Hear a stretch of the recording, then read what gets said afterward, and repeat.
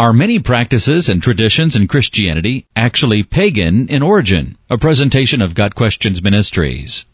In their 2008 book, Pagan Christianity, authors Frank Viola and George Barna present the surprising origins of many of the practices commonly found in churches today. The authors claim that many common church practices or traditions actually have their roots in paganism, non-Christian religions, not in the Bible. But is it accurate to claim that the practices of modern Christianity are pagan? Is what typically occurs in a church supported by what the Bible teaches about the church? Many Christians recognize that some pagan ideas and practices have infiltrated the Christian church. Sadly, much of what Jesus Christ abolished by his death and resurrection, the early Christians re-established. Jesus' sacrifice fulfilled God's requirements, ending the need for any further sacrifices. Hebrews 7 verse 27. The early church, due to pagan influences, warped the celebration of the Lord's Supper into a re-sacrifice or re-offering of Christ's once-for-all sacrifice. Jesus' perfect sacrifice abolished the need for a formal priesthood, Hebrews 10 verses 12 through 14, creating instead a kingdom of priests, Revelation 1 verse 6. The early church, again influenced by paganism, re-established a priesthood that added a barrier between the ordinary believer and God, 1 Timothy 2 verse 5. These are just two of many possible examples. Most Christians wholeheartedly agree that beliefs or practices such as these need to be rejected and the biblical truth upheld. Here are the primary issues that pagan Christianity raises. 1. The church building. The New Testament records the early Christians meeting in homes, Acts 2 verse 46. Neither Jesus nor the apostles encouraged Christians to build temples or church buildings. In John 4 verses 21 through 24, Jesus declares that a time is coming where worship will not be tied to any particular location or building. For the first few hundred years of the Christian faith, church buildings were very rare. It was not until Constantine and his succeeding Roman emperors made Christianity the official religion of the Roman Empire that Christians began to build temples. In some instances, Christians, with the aid of Roman soldiers, took over pagan temples and Christianized them into churches. Christians building church buildings resulted in multiple problems. First, people began to think of a church building as a sacred space. This resulted in a separation between what goes on inside a church building and what takes place outside of a church building. Among some, blatant evil and immorality was tolerated outside of the church as long as behavior inside the church was proper. Second, some people lost the idea of God's omnipresence. The biblical fact that fellowship with God could be had anywhere was lost and replaced with the idea that a church building and or the altar inside a church building was the only place one could connect with God. Third, some people lost sight of the fact that believers in Christ are the church and instead began to think of the church as a building. But is the idea of a church building pagan? Since the Bible does not instruct Christians to build church buildings, does that mean it is wrong to have a church building? The fact that the Bible does not command something does not mean the Bible is opposed to that something. The Bible neither encourages nor discourages the idea of Christians meeting in buildings that are specifically designed for corporate worship. The question of a church building is one where it is crucially important to recognize the difference between description and prescription. The New Testament describes the early Christians meeting in homes. The New Testament does not prescribe that Christians should only meet in homes. A church building in which the biblical truth about the church is declared is in no sense unbiblical. The building is not what is unbiblical. It is the beliefs that are often attached to the building that are unbiblical. 2. The structure of the church.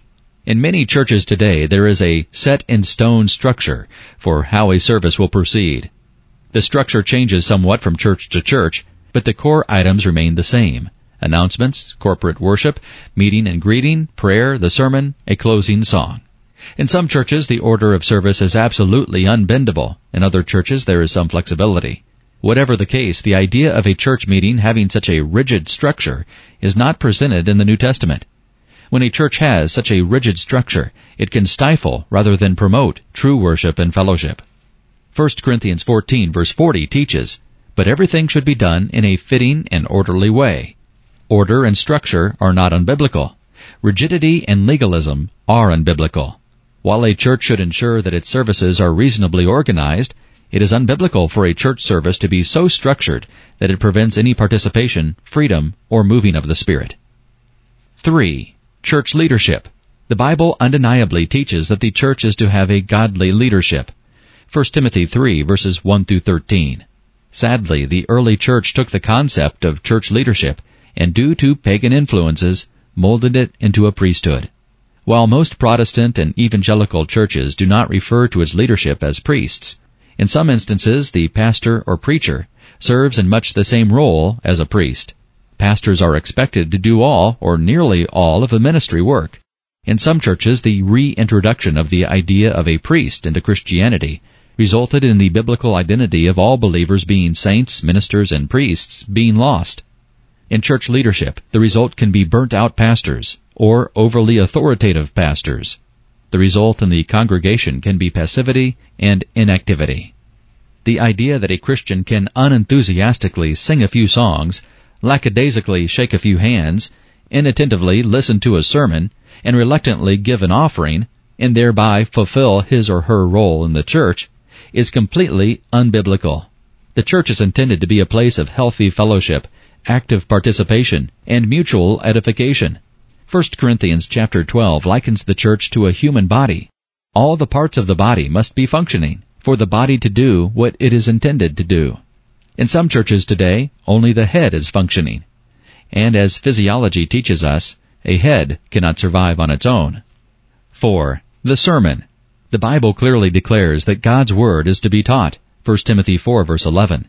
There is undeniably a place for a godly man teaching other believers in a sermonic or oratory format. One problem is that many churches fall into the trap of one man being the sole teacher. Another problem is when churches, whether intentionally or unintentionally, convey the idea that passively listening to a sermon is all that God expects. In 2 Timothy 2, verse 2, Paul encourages Timothy to entrust teaching to others who are gifted by the Holy Spirit for teaching. The presence of a non-participatory sermon is not the problem. The lack of opportunities for others to teach and or the lack of willingness to teach can be a problem. One of the goals of the church is to make disciples, not pew warmers. Many churches could do a much better job at recognizing the gift of teaching in others and training and encouraging them to use that gift.